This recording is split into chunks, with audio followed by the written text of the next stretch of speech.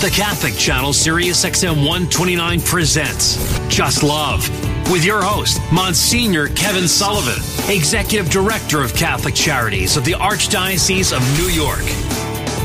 Welcome to Just Love. I'm Monsignor Kevin Sullivan. This is our weekly conversation about what's going on in the world, and we look at the world through our prism of Catholic values and Catholic wisdom and Catholic tradition. Sometimes it's referred to in this particular area as Catholic social teaching. You know, we're concerned about the dignity of the human person. We're concerned about workers and decent work, solidarity across countries. And boy, that's something that is so terribly important these days. And we're going to be speaking about that very, very shortly, about the very, very sad situation in Haiti. So those are the things that we kind of look at and to see what's going on in the world and how do we reflect on them? How do we understand them in light of our Catholic values and our Catholic vision? Boy, Tom, these days there is so much that is going on in the world, and we'll talk about it a little bit later on in the show. Whether it be, as we're going to speak about, the situation in Haiti or the situation with regard to, with regard to Afghanistan. Just so many things that are kind of going on in the world. The children and the families who are at the southern border of the United States, a lot of things that are going on. The COVID virus, I heard earlier today, and I don't know the facts, but I'm sure there's a great deal of accuracy in this.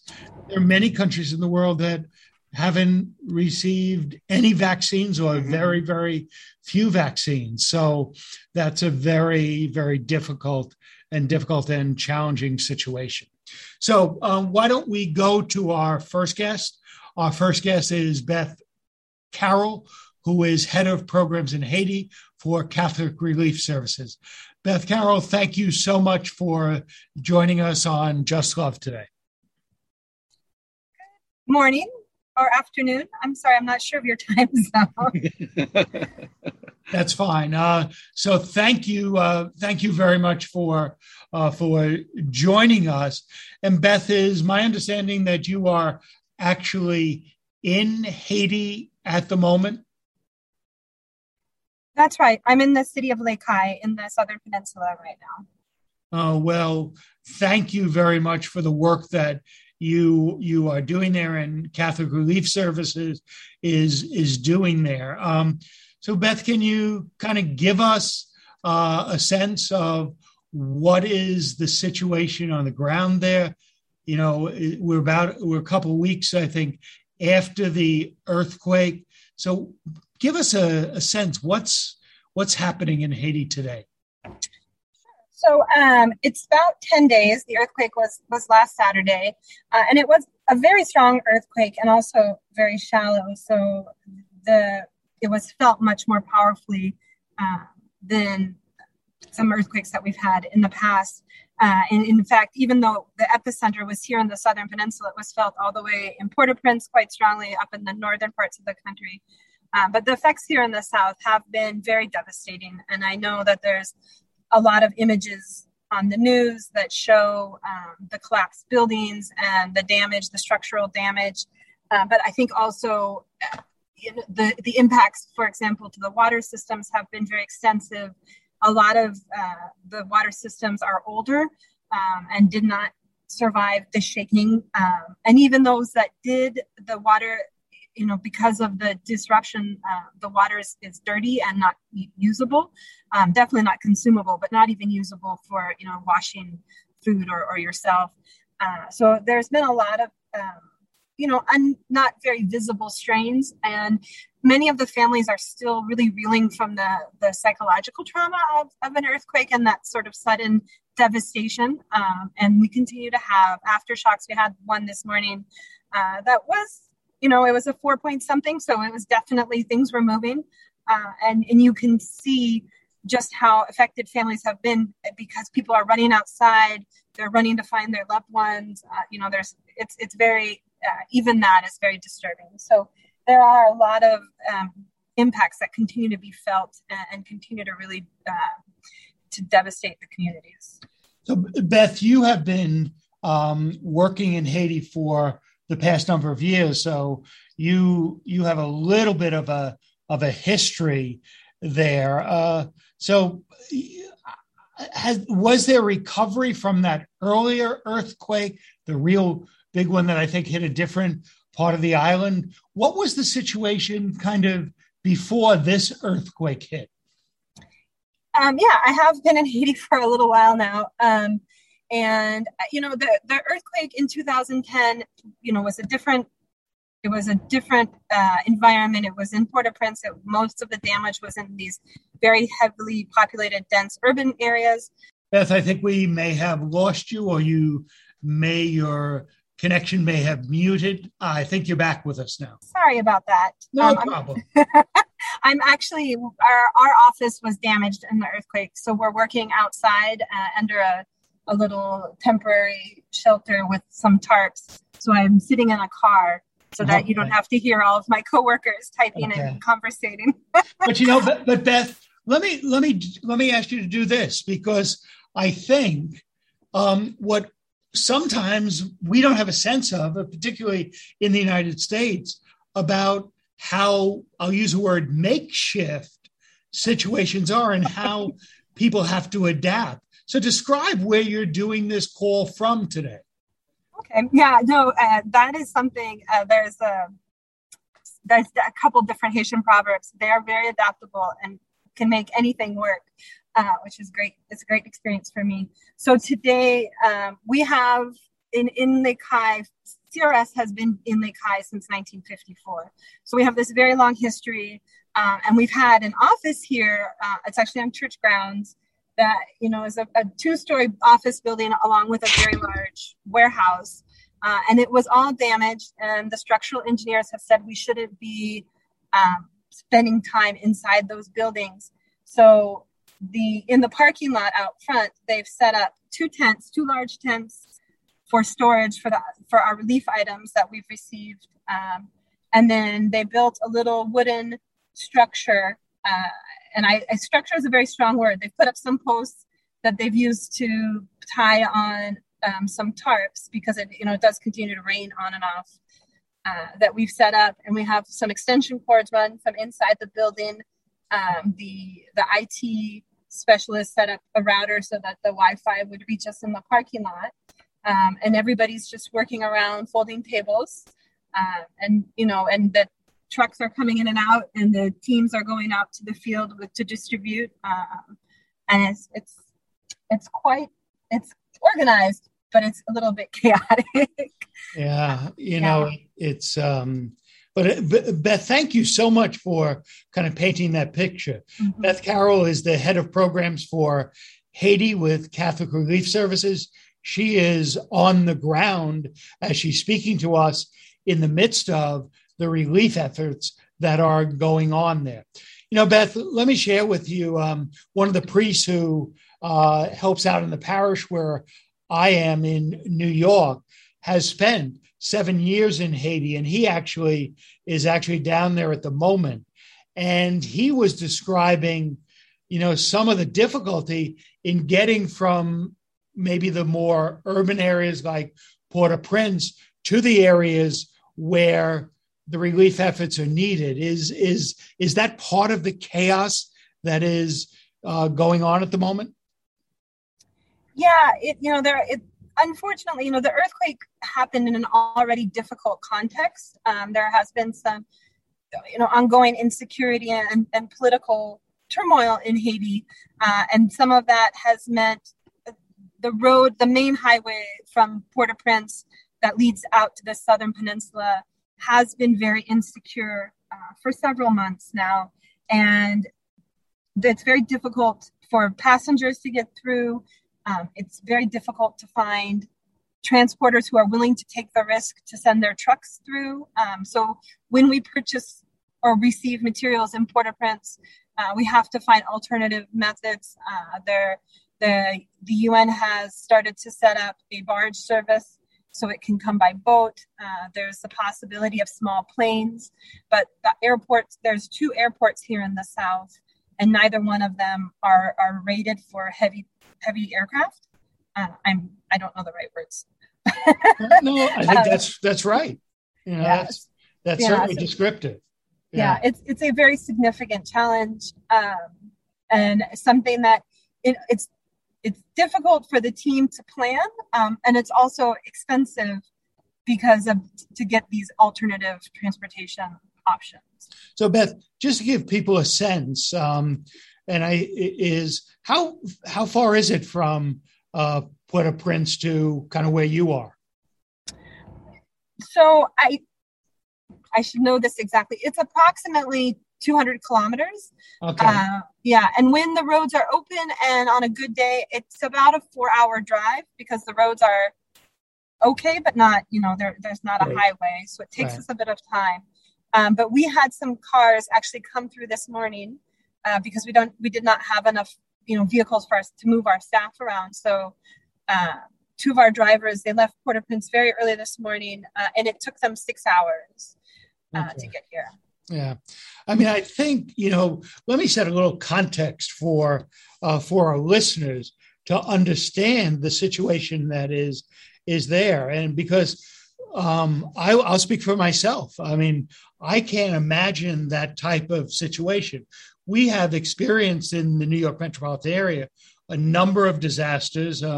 Probably the one that is closest is Superstorm Sandy, because it was a natural disaster, different than our earthquake, but with tremendous amount of damage. But, you could get there. The roads were open. The issue was kind of organizing and doing it, but, there was no situation like what is being described here. Beth, speak to us about power and electricity. Is that operative or not? So no. Unfortunately, normally the power network in Haiti is not extremely reliable. And in this situation, there has been some damage to the existing national power system. Many people, because of that, have their own small generators. For example, in our office, we have a generator with an inverter and batteries.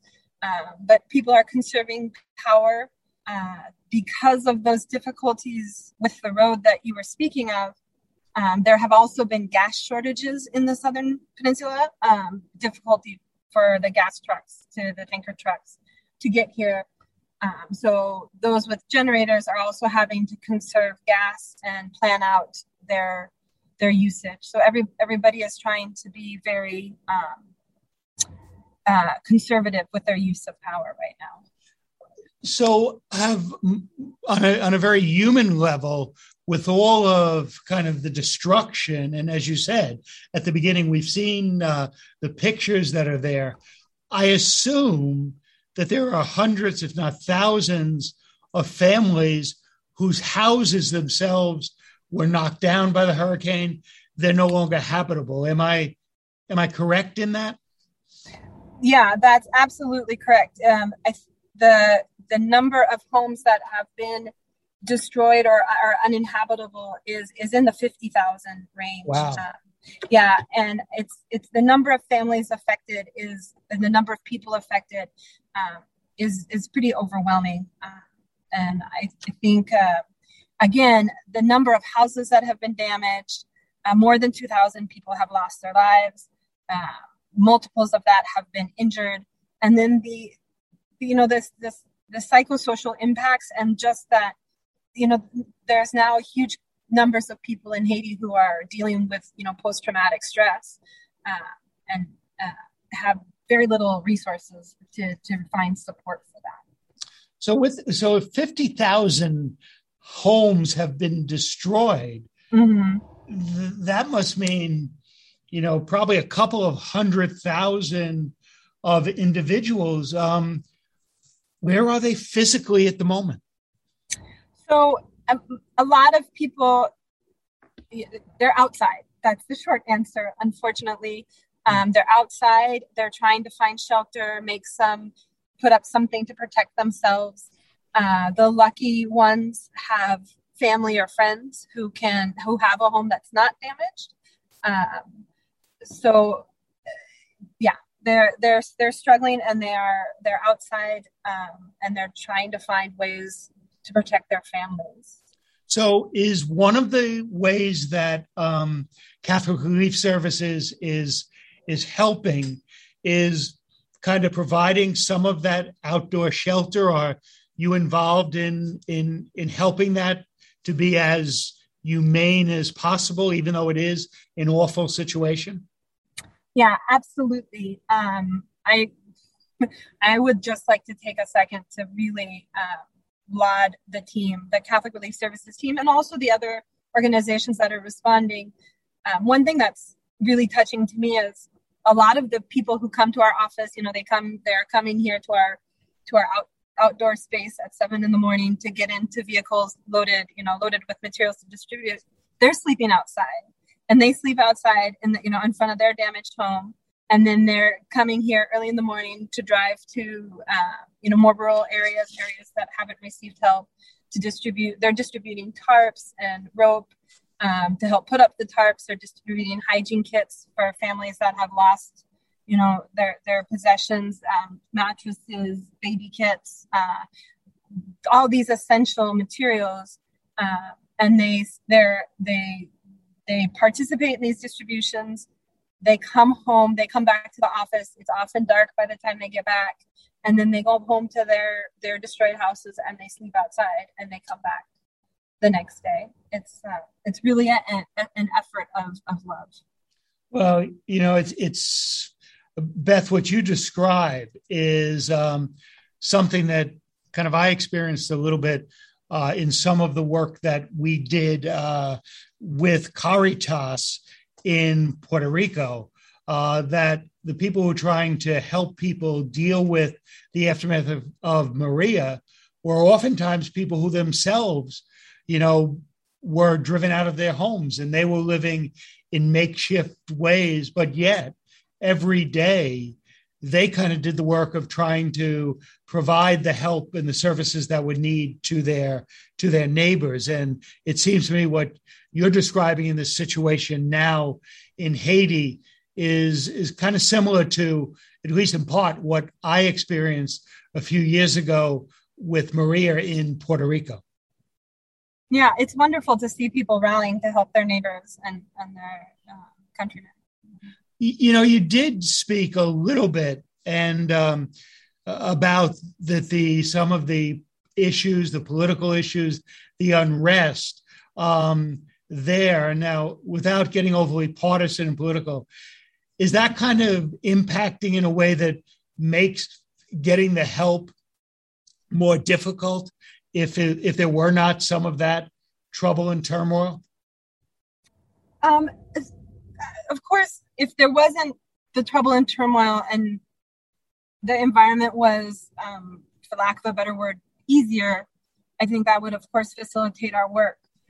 But the government agency that's responsible for disaster management, it's the Department of Civil Protection, has largely not been affected and has been able to really manage their response kind of outside of that bubble. Right. The team that the people that we're working with from the government in that agency, many of them I've been working with for 10 years. They've been learning and receiving training and reinforcement since, obviously since the 2010 earthquake. And I really can see how they're using that capacity to manage this response and to try to, adapt to lessons that they've learned. Of course, this area was hit by Hurricane Matthew in 2016. So they also have some experience from that disaster. So, Beth, what you just mentioned, and I do want to mention this for our listeners, is something that, I've oftentimes experienced. In many places, the political environment can be pretty divisive and pretty chaotic and pretty disheartening. And, whether it be the situation in Haiti or some of the really ugly political stuff in the United States, what I've often found is that many of the people who are working in government agencies are just so dedicated. And day in and day out, they are doing the work of helping people in whatever it is. It could be processing papers, it could be other things, or as you mentioned, what the Department of Civil Protection now needs to do to make sure that basic necessities that, sometimes that dedication, that work, that steady stuff is what makes so much positive happen. And independent of the kind of the political divides, the turmoil that is so often part of the political thing. So I do think when a lot of people in government get a lot of bad name, I think we do have to recognize the tremendously dedicated civil servants who really do so much good for their neighbors. 100% agree. Absolutely. So Beth, let me ask, so as you on the ground there, what are the prospects for the future? What's the immediate stuff that Catholic Relief Service is doing? What's it looking to do 3 months from now? And again, one of the things that I think really should be raised up about Catholic Relief Services, even though it does this type of emergency assistance, it's always looking for the development of the people in the countries where it's working, that there's the ability for those individuals to kind of have a better future, that there be progress and not be kind of a perpetual situation where people need assistance, but that they can provide for themselves. So in this situation in Haiti, what's Catholic Relief Services plans, for the next month or two, and then further on? What are you looking at? Well, you just described our strategy, so thank you. Making this very easy for me. But you be a little concrete. I can be more concrete, absolutely. Right. So what we're looking at now is, using the needs assessments. Our initial activities, of course, we're working with the government to help them collect and analyze the data on what are the needs. And as I mentioned, this huge impact to loss of shelter, damage to water, damage to infrastructure. And so we're putting in place our strategy. We have our emergency response to help those families that were affected, respond to the really life-saving needs, making sure that they have some sort of protection, food, water, access to basic hygiene supplies. But right from the beginning, trying to make sure that that's done in a way that the families don't have to put at risk their livelihoods, that they aren't, for example, selling their goats so that they can buy food, meaning that in a season they won't have any goats, and then they'll be losing their incomes, or that they're not harvesting early to sell that harvest to be able to get some materials to fix their house, and losing their crop and losing their seeds for the next planting season. We're looking at making sure schools are accessible and children can get back to school.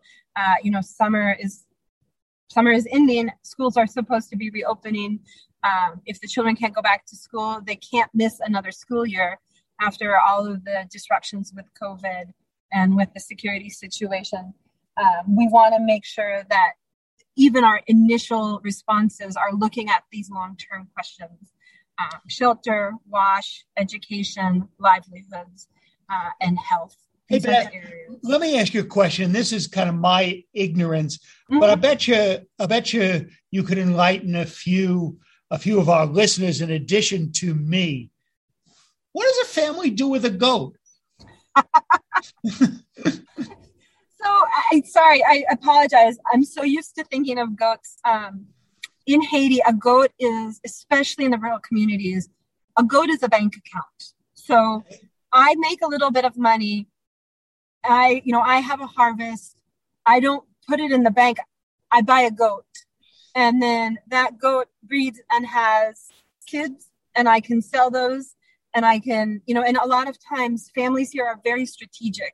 They'll sell their goats right before it's time to go back to school so that they have money, for example, to buy the books and pay for the uniform and send their children back to school. Or they save their goats until it's planting season, and then they sell their goats so they can buy seeds or help, get help to plant their seeds. It's a very visible interest being earned every time their goat has kids, and those kids grow up and have kids. So let me take you one step further. Okay, I get it. That's wonderful. But the people buying the goats, what do they do with the goats? Oh, we eat them. They're delicious. Really? Yeah. Yes. Okay. That's how I know. Listen, I'm betraying my ignorance about goats. But let me tell you this though. We partnered, Catholic Charities in New York partnered for a few years with the Church of the Latter-day Saints. They had this giving kind of machine, which it was like a vending machine. But in other words, you paid a certain amount of money and you kind of purchased something that could be used in another part of the world. So sometimes it might have been a school book, maybe it was sweaters, maybe it was sneakers. But one of the things you could purchase was a goat that could, be that a family in another part of the world could then have a goat as their own. So I didn't know what they did with them, but I knew they were valuable because I think they cost like $200 to buy a goat for a family in another country. Yeah, very valuable. You'd be a hero if you bought a family a goat in Haiti. How much do they cost? It depends on the type of goat, and that you can buy a baby goat and it's cheaper because you invest in your feeding. Right. But if you wanted to buy a bigger goat, if you're going to buy a female, it's a different price than a male.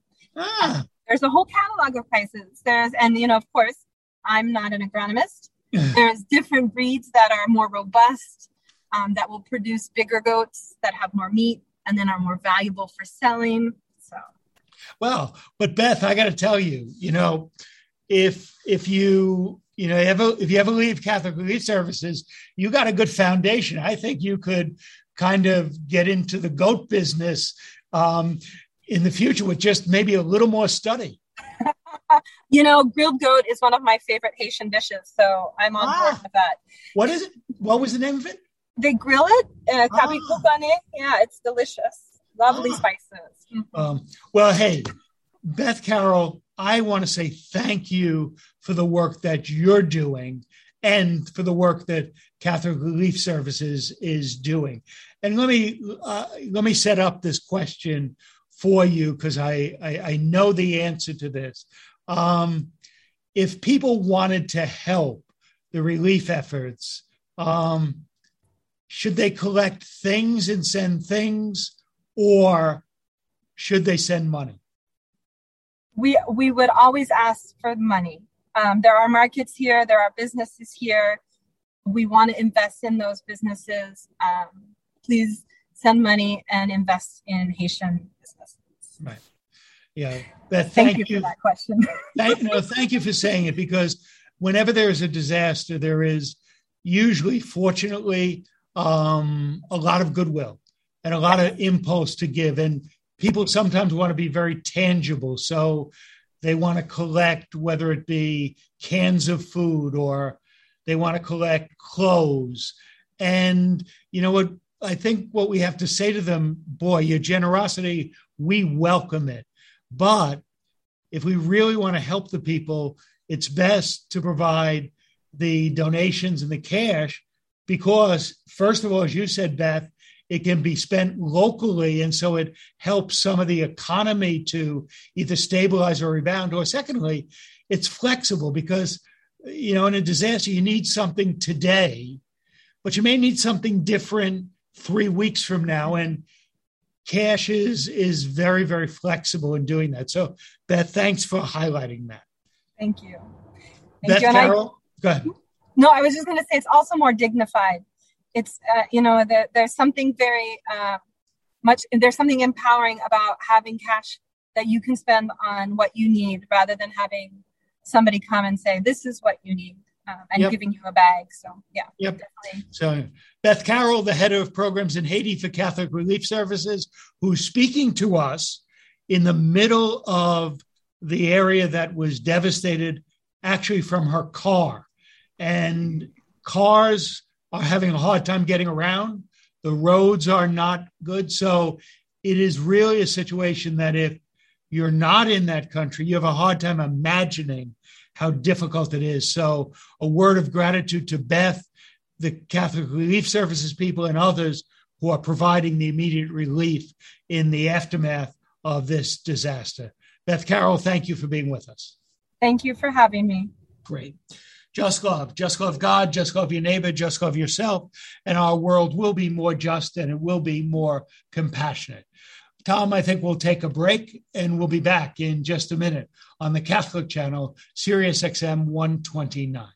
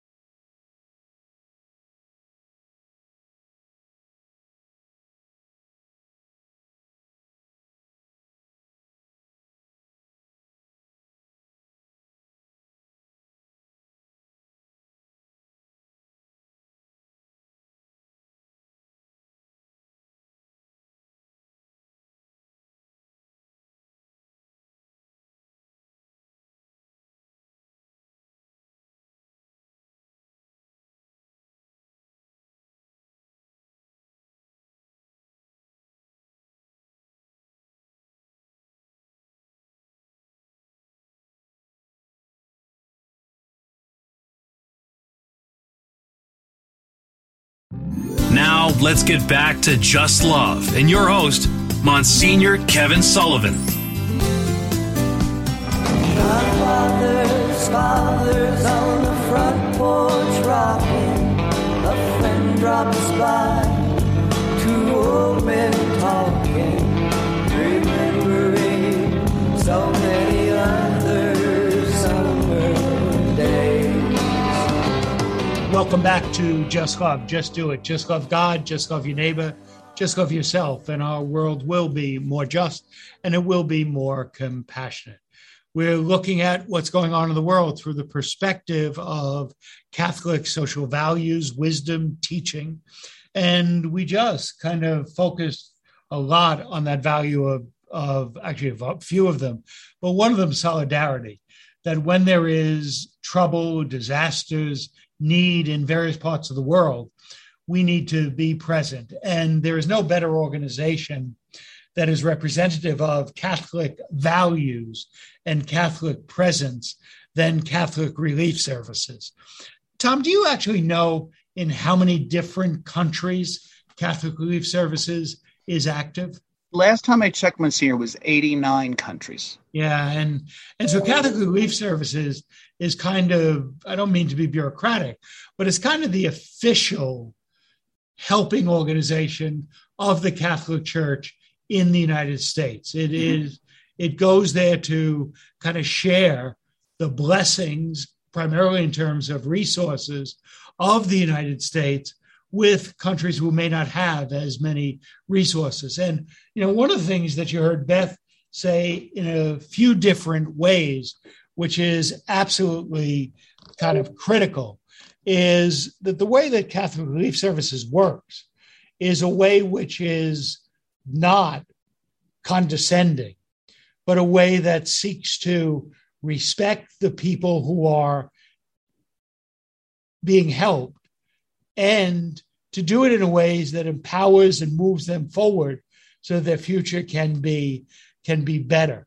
And they do it in many ways by actually employing a lot of individuals who are in those countries to do the work there for two reasons. One, they know the needs better. They know how to implement programs appropriately, and it does help the local economy by providing jobs for people who are there.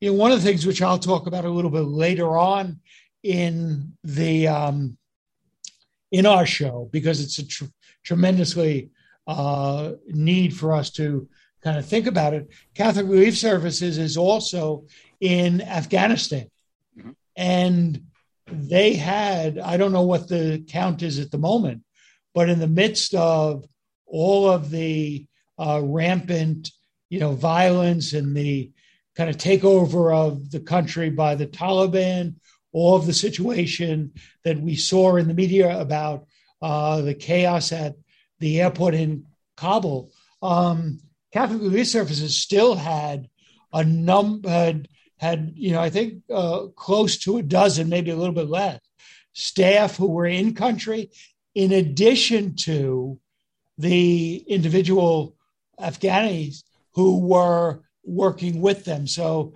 even in that place where we might say, well, what's Catholic Relief Services doing in a country that is 99% Muslim? Well, what they were doing is kind of bringing the need, the love to do what needed to be done. So anyway, so let's move on and let's go to another topic, which is very, very kind of critical to our Catholic view of the world. The topic is the family, but we're going to talk about the family, not so much in terms today of the mom, the dad, the kids, but we're going to talk about the generation before. We're going to talk about grandparents. And I am delighted that our guest for this segment of Just Love is Bruce Gordon.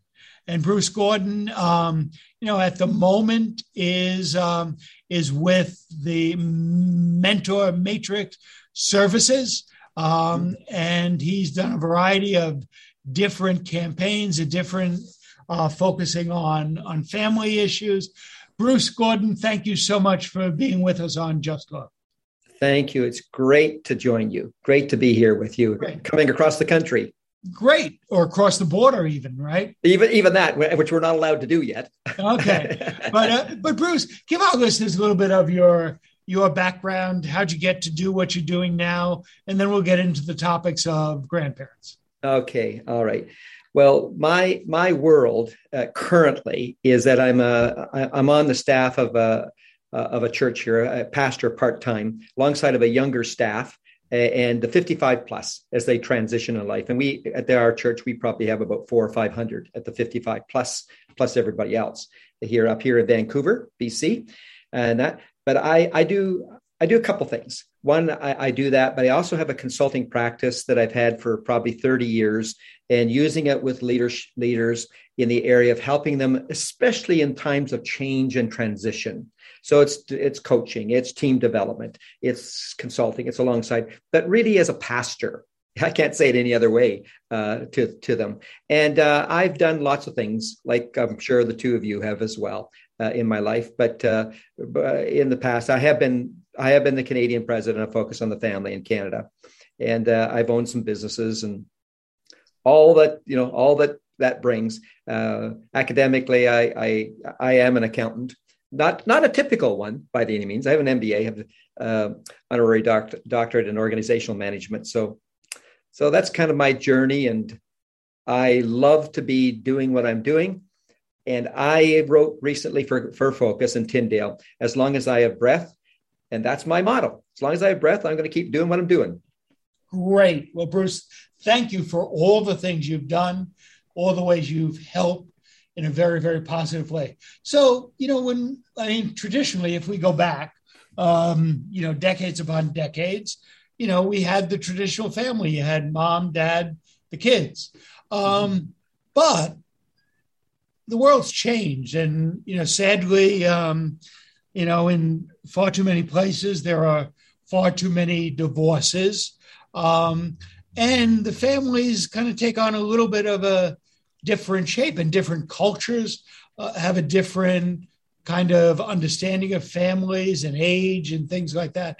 So tell us a little bit about your work in kind of thinking more and talking more about the importance of grandparents. Well, it's close to my heart. We have 5 grandchildren. The oldest is 16. I have none, Bruce. Okay. It's an occupational kind of restriction. Well, there's a few folks that I talk to that have quite a few. They may loan you a couple of them. Okay. So you know what I say? One of the real problems with celibacy in the Catholic clergy, especially as we get older, is we don't have 12-year-old grandchildren who can help us to do the IT stuff. Yeah, that's true. And that is so important. And we're lost without them. Right.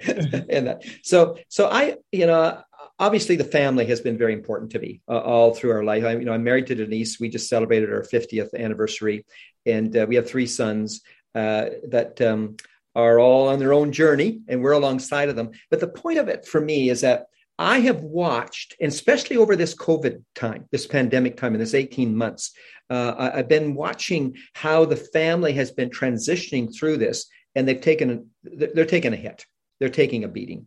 And I recognize that the way I was raised, or the way that you were raised, is very different than our kids, the millennials and the Gen X Yers today. And my mission, as I've been doing it at the church, but I also do it in consulting, is to connect the dots. Bruce, before you do that, because I think you said something very important, and let's kind of provide a little bit of a framework for our listeners.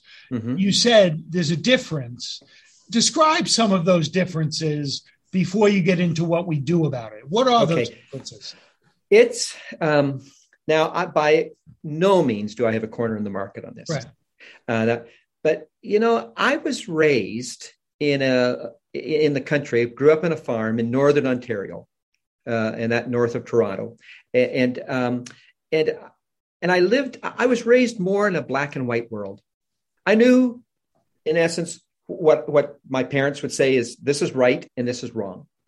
And I could go to our little country church that we were involved in, and I knew that I was sitting here, and I look across at the pew at my friends, my good friends, and they were we basically were all on the same page. That's not the case anymore. And I think we are doing. I spoke on Sunday, and I actually apologized to our young people, our young adults, because I said, I believe that you view us who have been raised more black and white, that we're too dogmatic, that we're too legalistic. We're not open to change. We're not open to different viewpoints. And I want to apologize to you and ask your forgiveness, because if you're looking to us for the answer, we don't have it. We're working through this. And so I think the change has been that today our young people it's more gray, and they're just not sure what is right or what is wrong. And yet they look to us, and sometimes they get some answers and sometimes they don't. Okay. So given that, now speak about the role of grandparents. Yeah. Well, our youngest grandson is 5 months old. So he arrived in COVID, and we go up to 16 years. I was saying, I believe that we have such a unique role with our grandkids, and I'm not saying that they all have to be around the corner and live in the same street. We've got 3 of them out here in Vancouver. We have 2 of them back in Ontario, and so I believe that the role is to be there. We're to be there as mentors at times, that they can ask us questions. I also believe strongly that they need unconditional love. that they need to know that we're a safe place and they can just bounce thoughts and ideas off of us. And that means we need to take the time. And we're running here, there, and three ways against the middle. We need to make sure that we're giving our time for our grandchildren. And I also said that they need someone to stand with them and beside them. And especially during this time coming through the pandemic with the mental health issue going on, and our kids have taken a beating, and I find it just thrills me when I get a phone call or a text, mostly a text, from them, and just say, "Can you give me your perspective on this, or can you give me some? What do you think, Papa?" They call me Papa. What do you think, Papa? I love it. And I can be able to come back to them and give them some thoughts. Say a little bit of a word about, some of those things you talk about, we would say parents should be doing at least some of that also. Talk a little bit about maybe the distinction or the different lanes for parents and grandparents. Okay. Boy, that is just a key piece that you're saying. Because, and I would use my own experience. We have three sons, and our middle son, who now has his PhD and he teaches, and he's always been right. Still is, he says. And so he was a strong-willed child whatever. And that Denise and I found that they had a very special relationship with both sets of our parents, more so with Denise's parents. Her mom is Italian. And so that just, that's just the world that she lives in. And they drew them in. And there were times that we would keep our parents informed without breaking confidence that they're working through this issue. They probably will talk to you, but we're just tipping you off. And I can't say how that was a huge piece. The other part was a youth leader. And we were going to a church in Toronto, and their youth leader was a former Toronto Maple Leaf. He played for the Leafs. And so I every so often I would put a phone call through to Rocky, and I would say, "Rocky, this is what's happening with our kids. I know they're close to you. I'm just tipping you off." And so there's times that we can communicate as grandparents to them in a way that the parents cannot.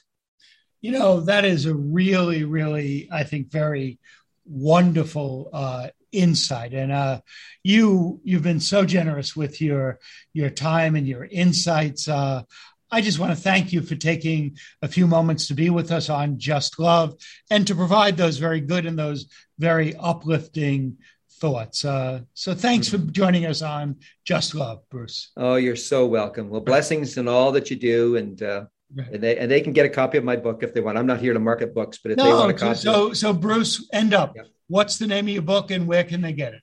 They can get it through Amazon. The name of the book is As Long as I Have Breath.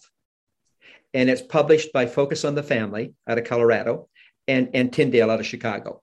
And so they can get it through the Focus on the Family site, but they can also get it on Amazon. Bruce Gordon, thank you for being with us on Just Love. Tom, great. I think we will take a break, and we'll be back in just a moment. Just love. Just love God, just love your neighbor, just love yourself, and our world will be more just and it will be more compassionate. Join us when we come back in just a moment on the Catholic Channel, Sirius XM 129.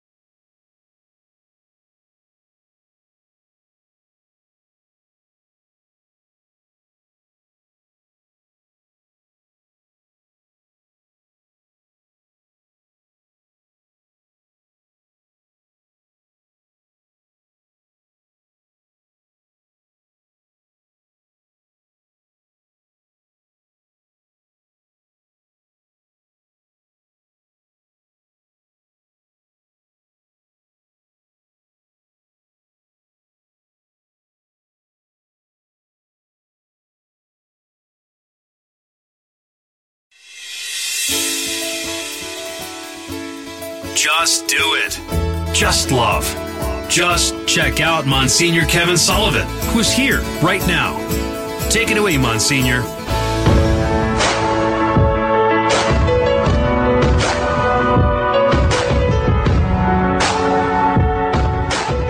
Welcome back to Just Love. I'm Monsignor Kevin Sullivan. Tom Dobbins is with us, and Yolanda, make sure that you can hear us. I think we would be remiss if we didn't speak for a few minutes about the situation in Afghanistan. Again, in terms of solidarity, it certainly is something that is very, very much on our mind from our Catholic perspective. But if we go back a little bit further, it also fits into kind of our traditional teaching about the just war, and how, in my opinion, quite frankly, I think the way that just war theory has been formulated just no longer serves us in the 21st century, because we have so many non-state actors that we need to think about another way to do it. And so the issue in Afghanistan goes back to the terrorist attack on the United States in 2001, and what is the proper response to that? And the United States decided that the response was to go into Afghanistan, overthrow the Taliban, and try to build a new, more democratic government there. I don't want to kind of have a major discussion on whether that was just, unjust, but that's just the history. And we've been there for, close to 20 years now. But the current situation is one that we do need to kind of speak about and focus about, because there is such chaos, violence going on there. And it's a place where the United States has been embedded. And how do we deal with that situation? How did we pull out? And I mean, oftentimes when we talk about government doing policy, it's not only the policy direction that they set, but how do they implement it? Do they implement it in a way which provides for the needs of people who are there? And at the end of the day, the obvious answer is no matter what the intentions were, no matter what the policy was, the way that this has unfolded in the past month has just been a humanitarian, disaster. And, as when we talk about with government, understanding, transparency, accountability are critical at the end of the day for getting better decisions to be made.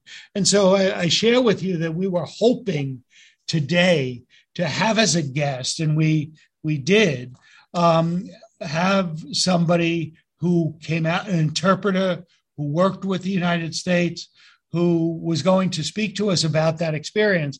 And, sadly, in consultation with some of the people, I believe, in the government, was advised not to do that. And so we respect that decision. Maybe we'll do something in the future. But what I am a little concerned about is this is a time for our government to be as accountable, as transparent, for as much information, so that as a country, kind of we can understand what's going on there and also raise our voice for the proper policy. So I'm more than a little disappointed that our government thought it's not a good idea to hear from people who can enlighten us on what the situation is. I also I understand some of the issues. The two congressmen went to Afghanistan to kind of on the ground learn what was going on. From my perspective, I know that received a little bit of controversy. Did they go with authorization or not? But their desire to learn what was going on there, and I believe, I'm not certain about this, but both of those I think may have been veterans who were actually in Afghanistan. So, they have an ability to assess things in a way that those of us who've never been there have. So it is it's a situation we're going to keep coming back to primarily as a humanitarian crisis, but obviously the humanitarian crisis has been a result of a number of political decisions, military decisions, terrorist decisions, some very, very difficult, challenging, and very problematic situations have arisen. So we keep Afghanistan and its people in our prayers. We keep Haiti and its people in our prayers, and our solidarity causes us to be concerned. Thank you for being with us on Just Love. Join us again next week on the Catholic Channel, Sirius XM 129. You're listening to the Catholic Channel, Sirius XM 129.